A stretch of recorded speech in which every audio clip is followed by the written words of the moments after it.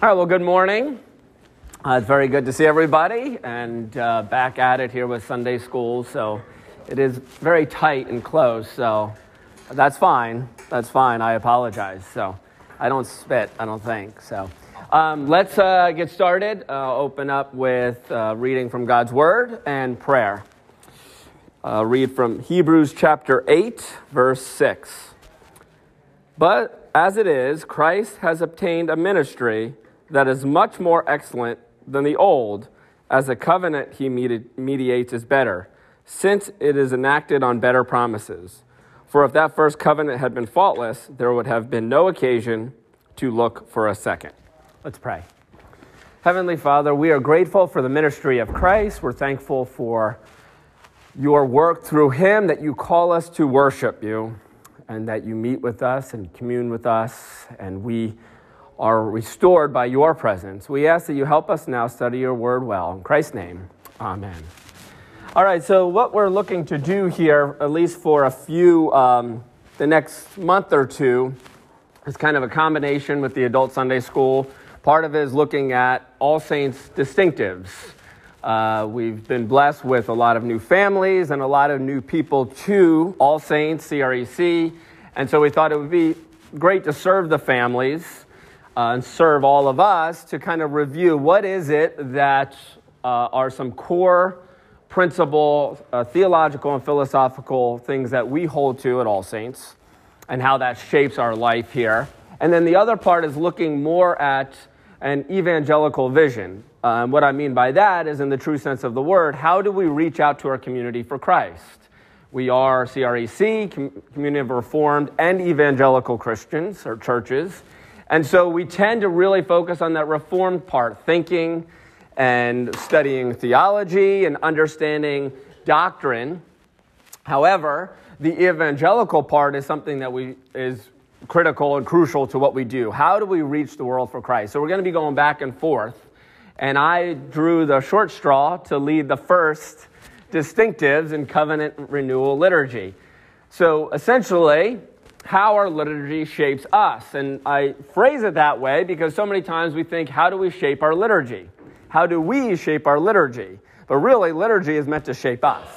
So I want to talk briefly about the theological purpose behind what we do on Sunday mornings, and then look at each element of our service and see how that fits or fulfills our theological framework. I will say that I'm borrowing a lot from this book here, The Lord's Service by Jeffrey Myers. If you have not read it, it is excellent. It kind of is a awesome it's kind of like the central book to understand what we do. And he draws in from all sorts of traditions and all sorts of history to understand it.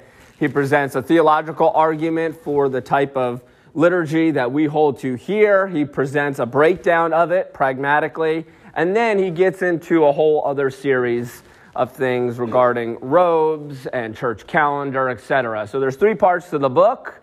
Parts 1 and 2 are well worth reading. Parts 3 are if you really like the nitty-gritty of things. So I'd recommend that. And then also, Pastor Greg wrote this, In the Breaking of Bread, Communion on the Lord's Day. Obviously not as thorough, but a very good overview of what we do on a Sunday morning, and even looking at why do we do it on Sunday mornings. The other thing to keep in mind here as well is here's some recommended resources from us as the session, as pastors. As I mentioned, the Lord's Service is kind of the book that I'll be using just as a framework this morning to help shape what we think, to help shape the discussion. But here's plenty of books. You can take a picture of it. If you want to reach out to me after, I'll be more than happy to share with you. All different varieties, so some are very much related to what we do, kind of like the actual acts of what we do. And then some are a little bit more broad picture. In other words, this treaty of the great king, the covenant structure of Deuteronomy, might not necessarily talk about what we do on a Sunday morning, but it helps give us a framework of covenantal thought, specifically in Deuteronomy, and how that really shapes the rest of God's redemptive plan. And then I put several asterisks down here, Desiring the Kingdom, James K.A. Smith, if you're familiar with him more recently, some of his writings, you just need to read with great different lenses, biblical lenses. However, if you're looking for a book that talks about the philosophy of liturgy and the shaping of human beings, this one is very good there. For me, it really set me on my trajectory of thinking through liturgical practices. So there's some books that you could always read if you have nothing else to do, or if you want to go a little bit further. But I would say the Lord's Service is a great one to start with. I don't know if it's still free on Kindle, but for a period of time, it was free on Kindle through Canon Press. So if you're interested in it, if you have a Kindle or Kindle app, you can get that for free. All right, so why do we worship? So why do churches worship? And I just want to take us through a couple different ideas as to different church ideas, different denominations' ideas of why we worship. Some of these, or all of these, we've probably all interacted with or familiar with. Some is we worship for evangelism. That is your seeker-driven churches. So we tend to think of your large mega churches where they're very much meant to reach the unchurched. They are results-driven to get more people in and not discounting their desire that people would come to know Jesus. Some have watered it down. That's the challenge there. But they do desire to have people come to know Jesus in an unchurched type of setting. And so we all could think of different churches in our own county, but throughout the country, that are driven by evangelism. There's some that are driven by education. They're sermon-driven. The focus is the sermon. So everything you do prior to the sermon is just pregame. A few songs, a few announcements. You maybe do a few other things, tithes and offering. But everything is meant to lead up to the sermon. A lot of times these churches, the sermons are 45 minutes or longer. And it's very much driven through educating. We are going to teach people God's word. So we're all probably familiar with that. Some are experience-driven. That's sentimental. We're meant to experience God's love. We're meant to experience God's presence. We do things to draw up God's presence so that he meets with us and we receive it, and who knows what will happen. And that's the best part about it. All of us have probably interacted with a church. That is somewhat of my church background, where we would be excited if we didn't get to a sermon because that meant God was really present. So the great irony is we wanted to hear from God, yet we didn't pick up the Bible, which was a guarantee of hearing from God. But I tell you what, we had some great experiences. So, excellent. And then there's this idea of praise and exaltation. That is, and this is probably closer to the Reformed thought, many within the Reformed world, is we show up to worship God and not expect to get anything back.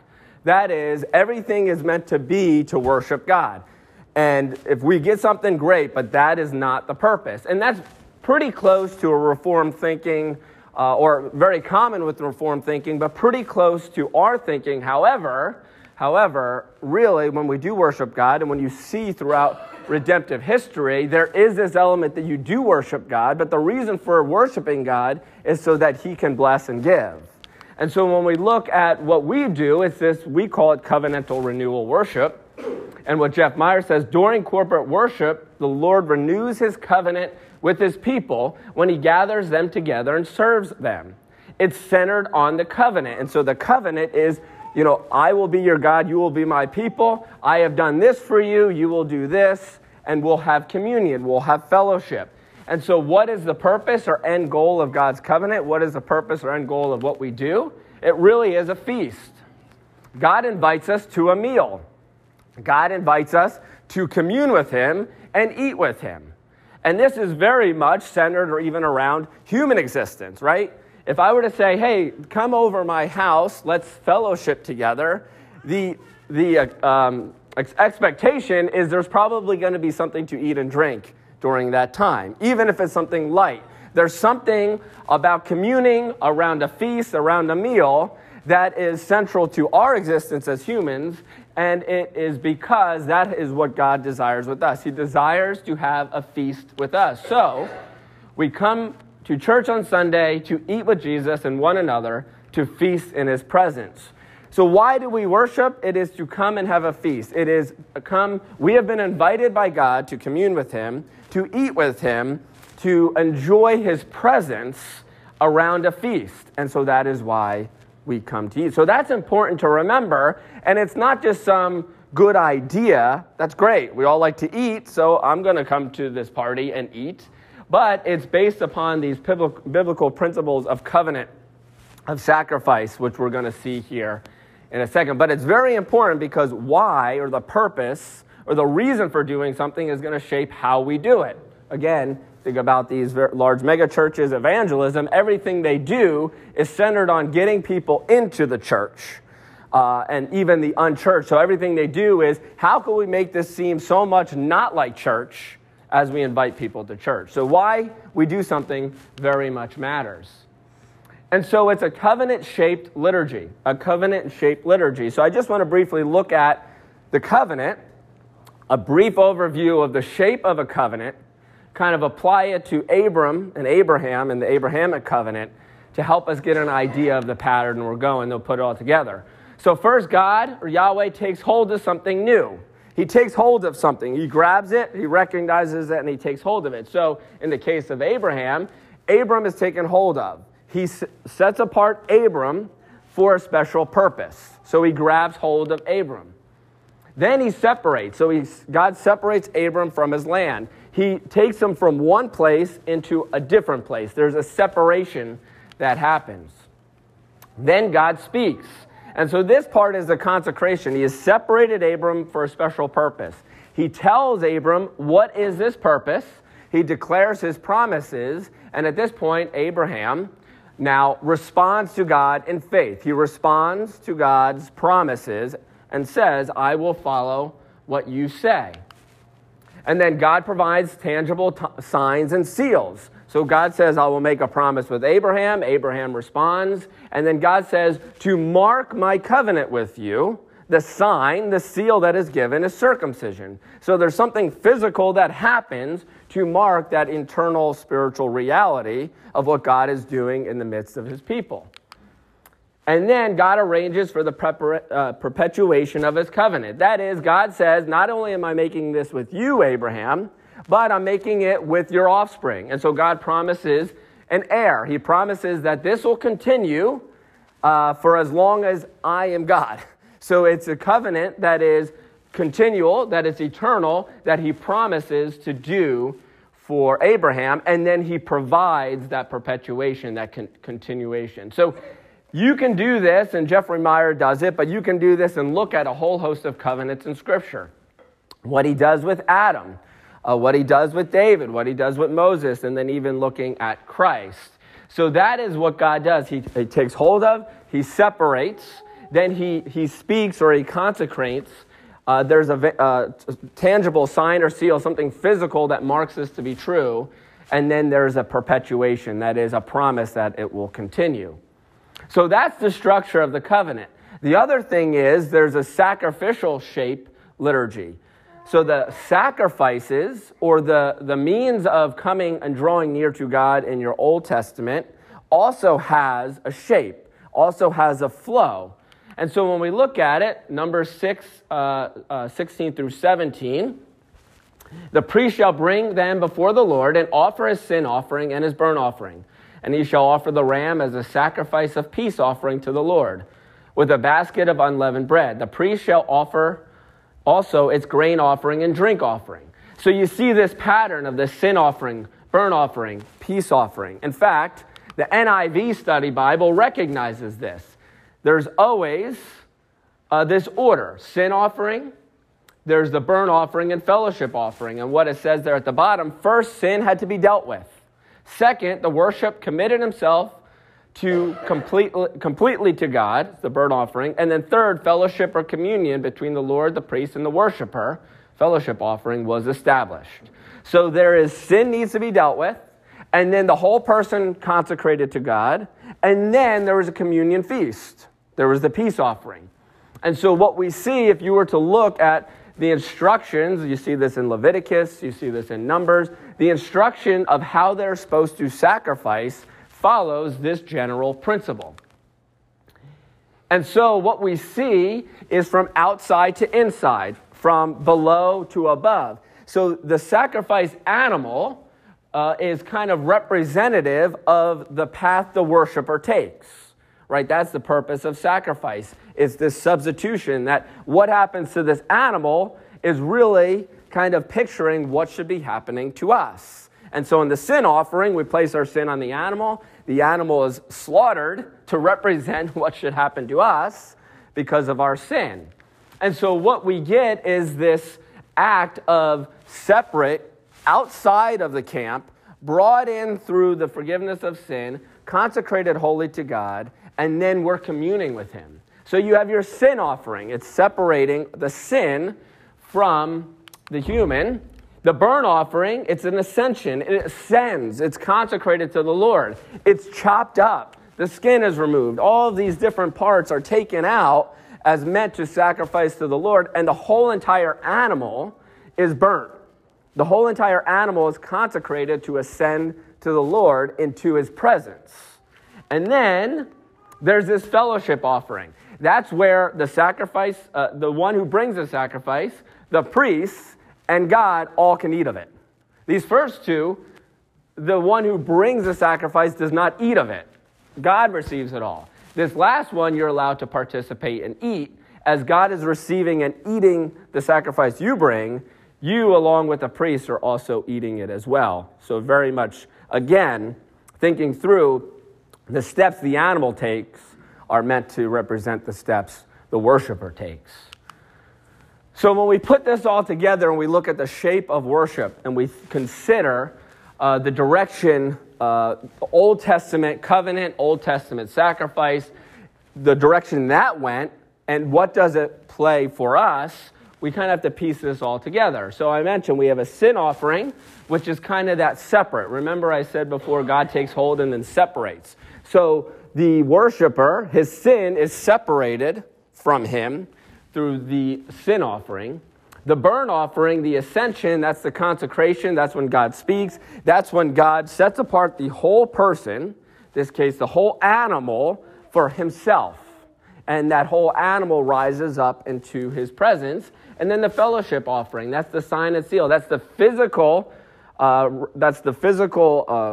happening. That's a physical act in which the person partakes that represents all that is happening. And so, fellowship offering, they're eating of the meal as God is eating of the meal.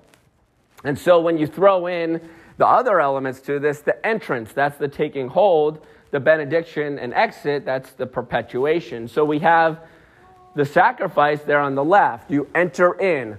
God deals with sin. The whole person comes up to him, consecrated to the Lord, and then there's the fellowship. And then from there, you have that blessing. The Lord be with you.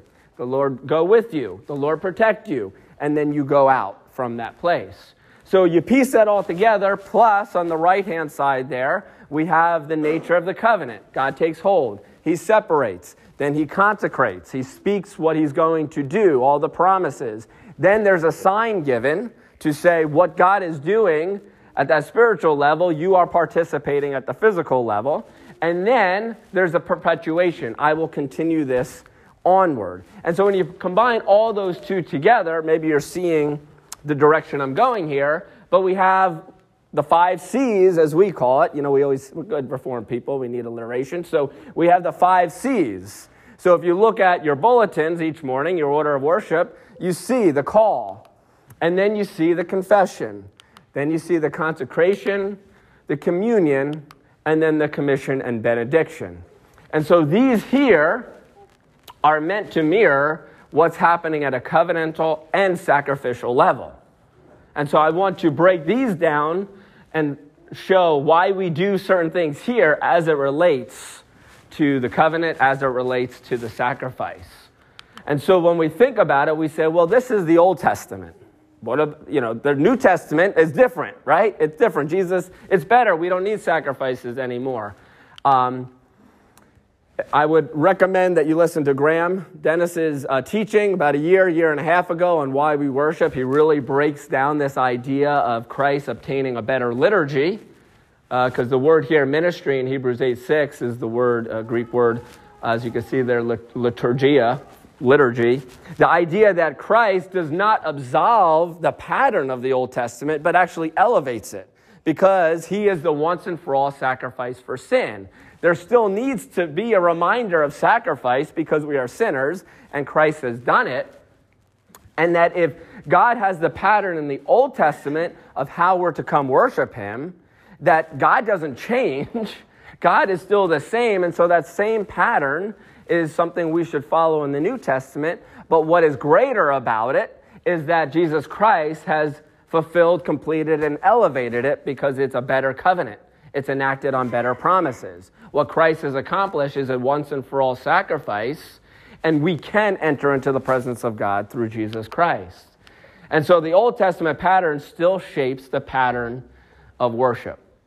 Now, there's a lot there, and I said a lot, and there's a lot of having to read between the lines for theological purposes that I just don't have the time to do this morning. If you have any questions, I'd be happy to talk to you. Jeff Meyer's book does a real good job of breaking down a lot of the theological arguments, exegetical arguments, looking at Scripture.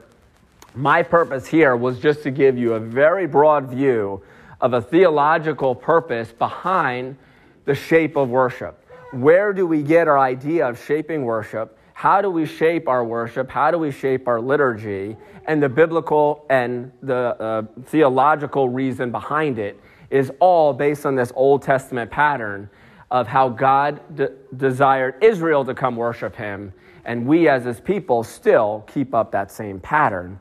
It's just elevated. It's different. It's enacted on better promises, but it's still that same pattern. So I want to look now at like the actual breakdown of those 5 C's I mentioned within this larger framework to share what are we doing on a Sunday morning, why do we do it this way, and what is each act kind of leading us to. So when we look at our call to worship and our processional at the beginning, the question is who calls who, right? So who calls who when it comes to worship? So there's a song out there, maybe you heard it, maybe you didn't. Elevation music is probably all I need to say to know where I'm going, but there's a song where one of the first lines says, Holy Spirit, you are welcome here. Come flood this place and fill this atmosphere. Your glory, God, is what our heart longed for, to be overcome by your presence, Lord. So in this case, it is the people calling to God and saying, you're welcome. You're welcome to come here. I sent out the invitation. I didn't get an RSVP. I hope you're showing up, right? And so there is this idea that, look, we've done everything we need to. We got the music. We got the right hearts. I mean, we have got everything going. All right, you could come anytime. We're ready. Who calls who? Who calls who?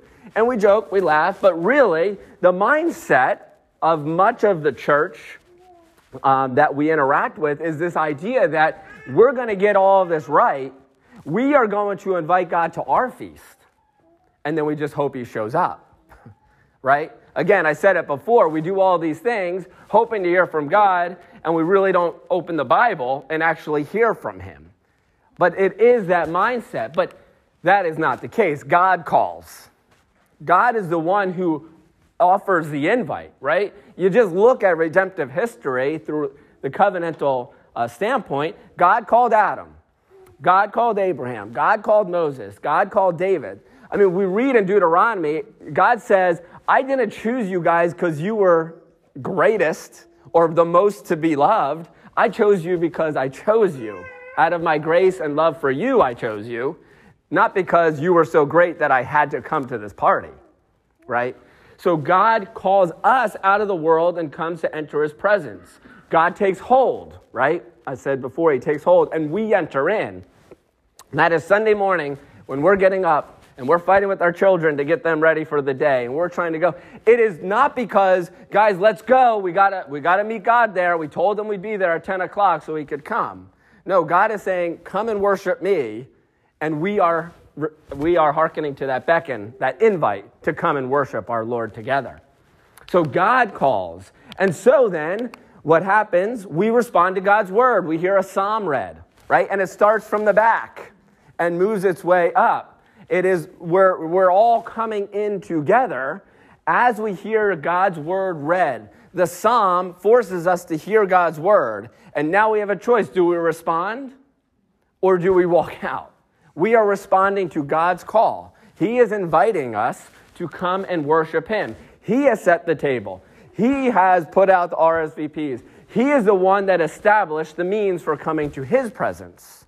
And so we hear God's word in the reading of the psalm. God calls us into his presence. Arise now and ascend to the heavenly city. That is a clear invite. We are arising to the heavenly city. We are now starting the process of entering into God's presence to join him with that feast. There's a lot to do before we get there, but that is the invite. And so we say, amen. We stand up as a people and we sing.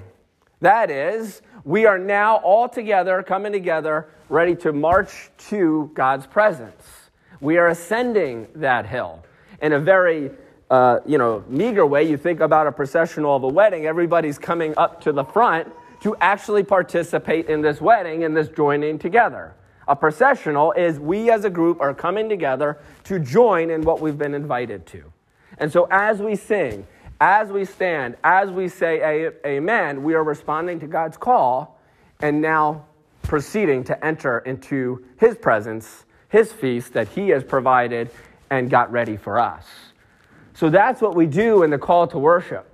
But we do have a problem. Anytime you are called into God's presence, if you think back to the Exodus, God says, I have separated you. I now have a tent. I'm living in your presence. But we have the golden calf incident, okay? We got a problem because this is a sinful people that God's calling into his presence. That cannot happen. So God provides a means for us to enter into his presence, to make us holy, to enter into his presence. That's where this idea of who invites who gets so silly too. We are inviting God into our presence without any sort of means of recognizing that we're not worthy to have him enter our presence. He needs to invite us and provide a way for us to get there. And so when we talk about this confession, we have been called into the presence of a holy God. Sin must be dealt with. Remember that sin offering, the separating of sin. And so we have confession. There's the corporate confession. We as a people, very much biblical. Daniel's prayer is one of the perfect examples of that. Daniel, who is a very righteous man, prays to the God and says, we have sinned. We have fallen short. We have not done what you've called us to do. There's a recognition that as God's people, we have fallen short. But then there's also that individual level. You and I, as individuals, have fallen short of loving God and loving neighbor as we should. So we need to confess. We kneel because we're posturing our body to match the posture, hopefully, of our heart. That is, we're putting our bodies in a position. We just stood, ready to enter in.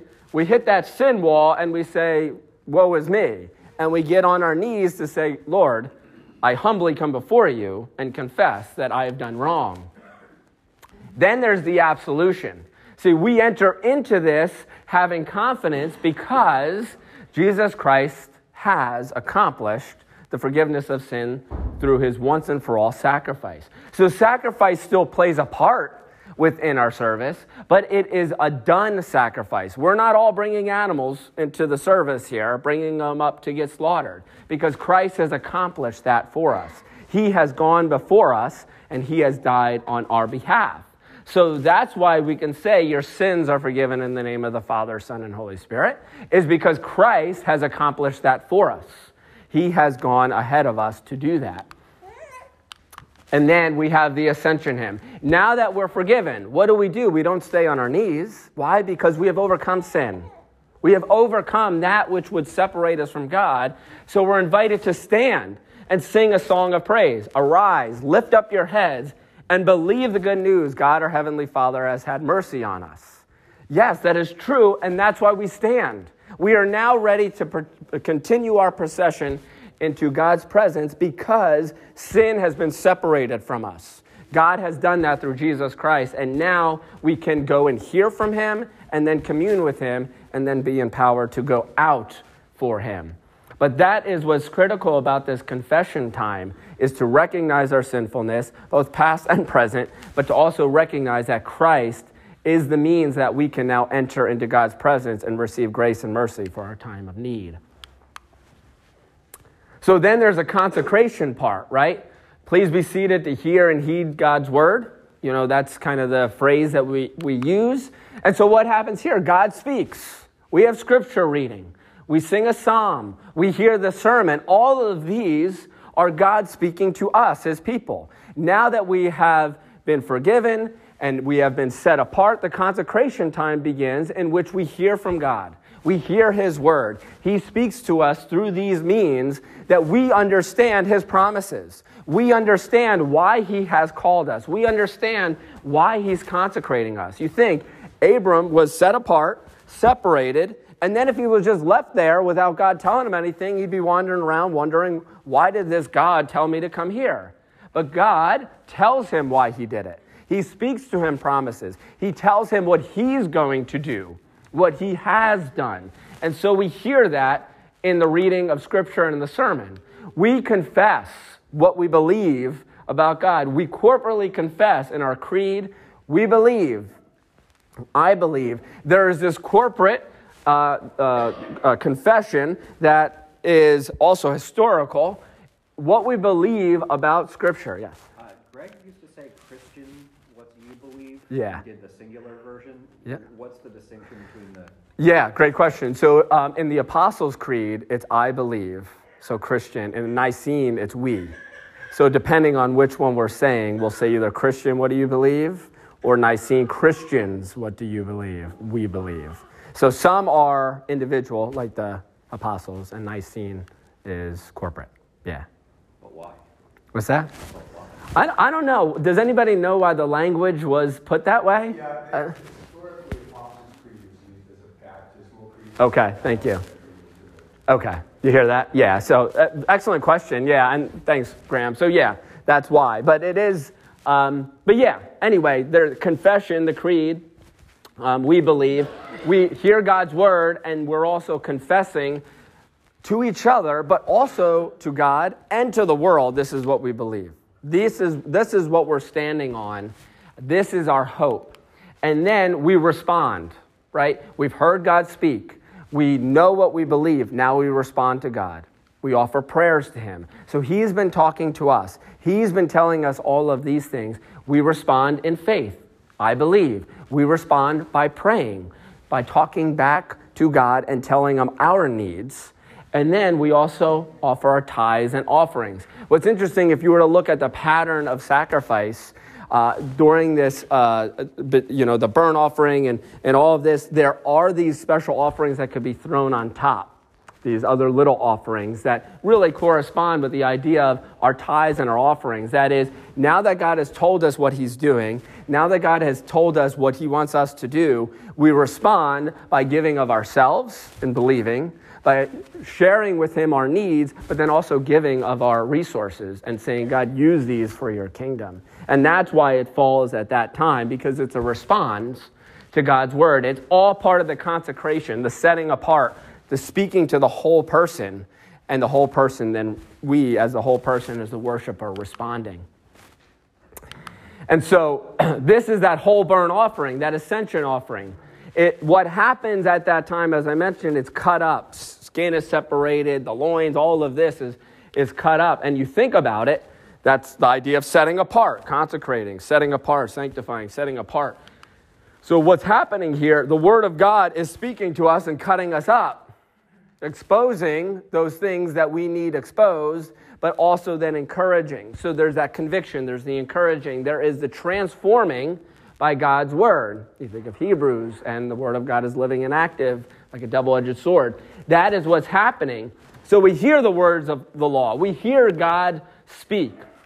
The whole person's devoted to the work of God. Again, the whole burnt offering, the whole thing goes up. Not part of it, the whole thing goes up. After it's been cut apart, it's set apart, and then the whole thing goes up, and it's a pleasing aroma to the Lord. And so the sermon, we hear from God. And the word helps us understand the sign that is going to come. And I'll mention that, and I'm not going to steal Graham's thunder. He'll be speaking about the sacraments. But the sermon, we hear from God. It helps us understand what we're about to do in the sign of communion But it's not the end. It's not the final thing. I mentioned before, one of the reasons some people meet is just for the sermon. It's critical. It's important, right? We're a people of both word and sacrament. We need to understand the story. We need to understand what God is doing. We need to hear from him how we're supposed to respond to his word. But it's not the final thing we do, because we move into the communion, the peace offering, the Eucharist. What we do now, we lift up our hearts, we say that. We now commune in God's presence. We're communing with God, the body and blood of Christ. The Spirit of God is now manifest himself, and we're also communing with each other, with the congregation. We are all now participating in this feast. And everything that has led up to this point is now getting us to participate in this feast. We sing that Sanctus, Holy, Holy, Holy. Picture of Revelation 4, where all the saints, the elders, the beings are all worshiping the Lord. We're joining in and worshiping the Lord together. So we say, but therefore the angels and archangels and all the company of heaven. So we are now worshiping. We are now joining in with the church at large, historical, past, present, heavenly, as well as all those beings that worship the Lord. We are all now in the heavenly presence, worshiping the King together and about to take a feast with him. Again, a feast that he provides, a feast that he invites us to. But before we do that, there's a sign of peace, right? As Christ said on the day of resurrection, I say to you, peace be unto you. This is for fellowship, for communion with one another. But also, if forgiveness needs to be given amongst ourselves, this is the time to do it. Before we commune with God, before we bring our gift to the altar, if we know someone has something against us or we have something against somebody, now is the time to give peace. Perfect example, my children. It could get pretty crazy leading up to Sunday morning, and certain sins can or cannot happen. It's important that, myself included, that we always encourage the kids, hey, look, you need to deal with this before the sign of peace or at the sign of peace. Because when we come to commune with the Lord, we don't want any sin or lack of forgiveness to get in our way. And so it's very important that this time here, not only are we saying, isn't it great to be here together, but it's also the opportunity to say, you know what, if I have something against somebody, then I need to go and deal with it then. And so it's a reminder that we are doing this together. Again, we get rid of that individual mindset of it's just me and Jesus here. No, we've been invited as a people. And as a people, we need fellowship and communion together as we come into God's presence and commune with him. And then this is the peace offering. It's the sign and seal. It's the physical thing we do that represents what God has been doing at that spiritual level of forgiving our sins, of the story of redemption. It's the feast. It's why we have been invited. And again, Graham will be teaching on sacrament in several weeks, but word and sacrament. We receive the word, the consecration. See, that's when God speaks about his redemption. That's when God tells us what he is doing. That's when he tells us why I've separated you from the world. It is to be a holy people. You are my people. I have brought redemption. When we participate in the sign, we're participating in the redemption. That's why within Reformation theology, you need both word and sacrament. Because without word and just the sacrament, you have no idea what you're participating in, and it cannot be received by faith. It's just doing it. But we need both. We need to understand what is redemption as we participate in that redemption. And so that's what's critical about both word and sacrament. So we hear what we're doing, and then we actually go and do it. And that's how God works. Abraham, I set you apart. I have a promise to you. He responds in faith.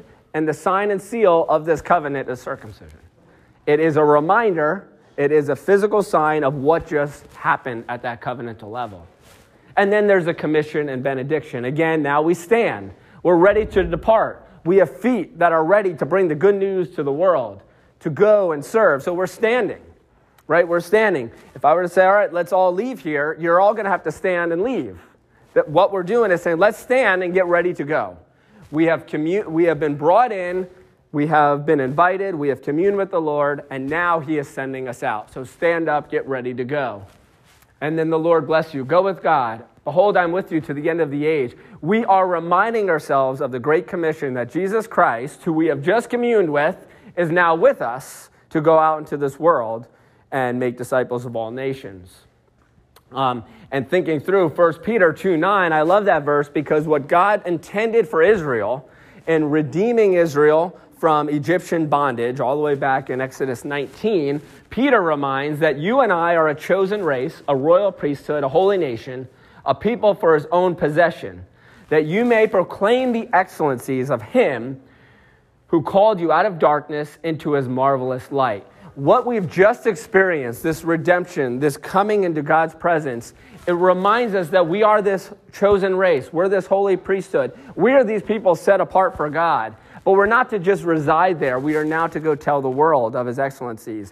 We're to tell the world, we were once in darkness outside of this camp. We have been brought in. We want to invite you in as well. So then we say, go and serve the risen and reigning Lord Jesus Christ, and that is so critical as well. We serve a God who's alive and who's reigning. So we have confidence that when we go out from here, it is not a dead faith, it is not a dead call, it's alive because our King is going with us. And his kingdom is undefeatable.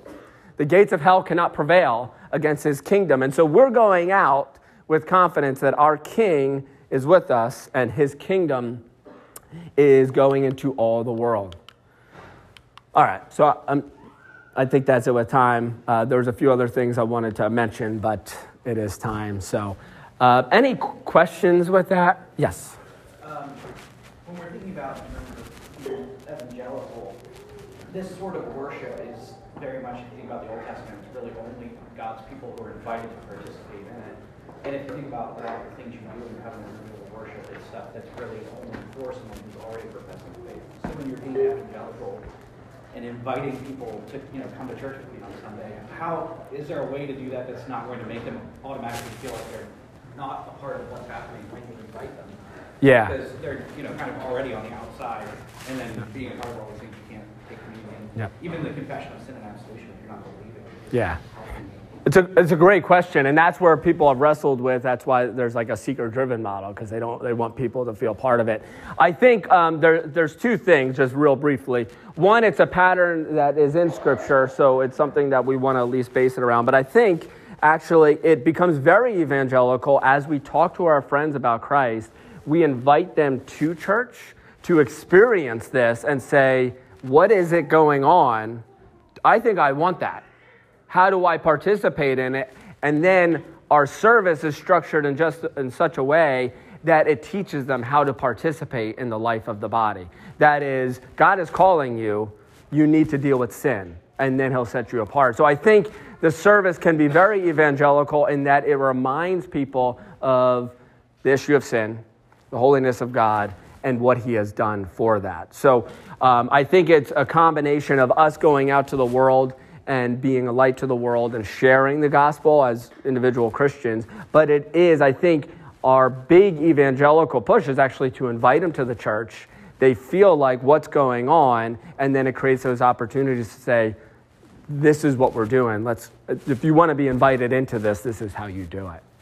Yeah, so it's a good question, and it's one that's wrestled with in a lot of these books is, all right, if it's just for the church, what about that? And we want to be mindful of those who are that are seeking, that aren't in the body of Christ, and how we interact with them. And that's where a lot of the personal connection comes in, reaching out to them before, after, inviting them to different events. But ultimately what we want to do is the attractiveness of being in the body of Christ is a means of evangelicalism to encourage people to say, I want this life in the body of Christ. What is it?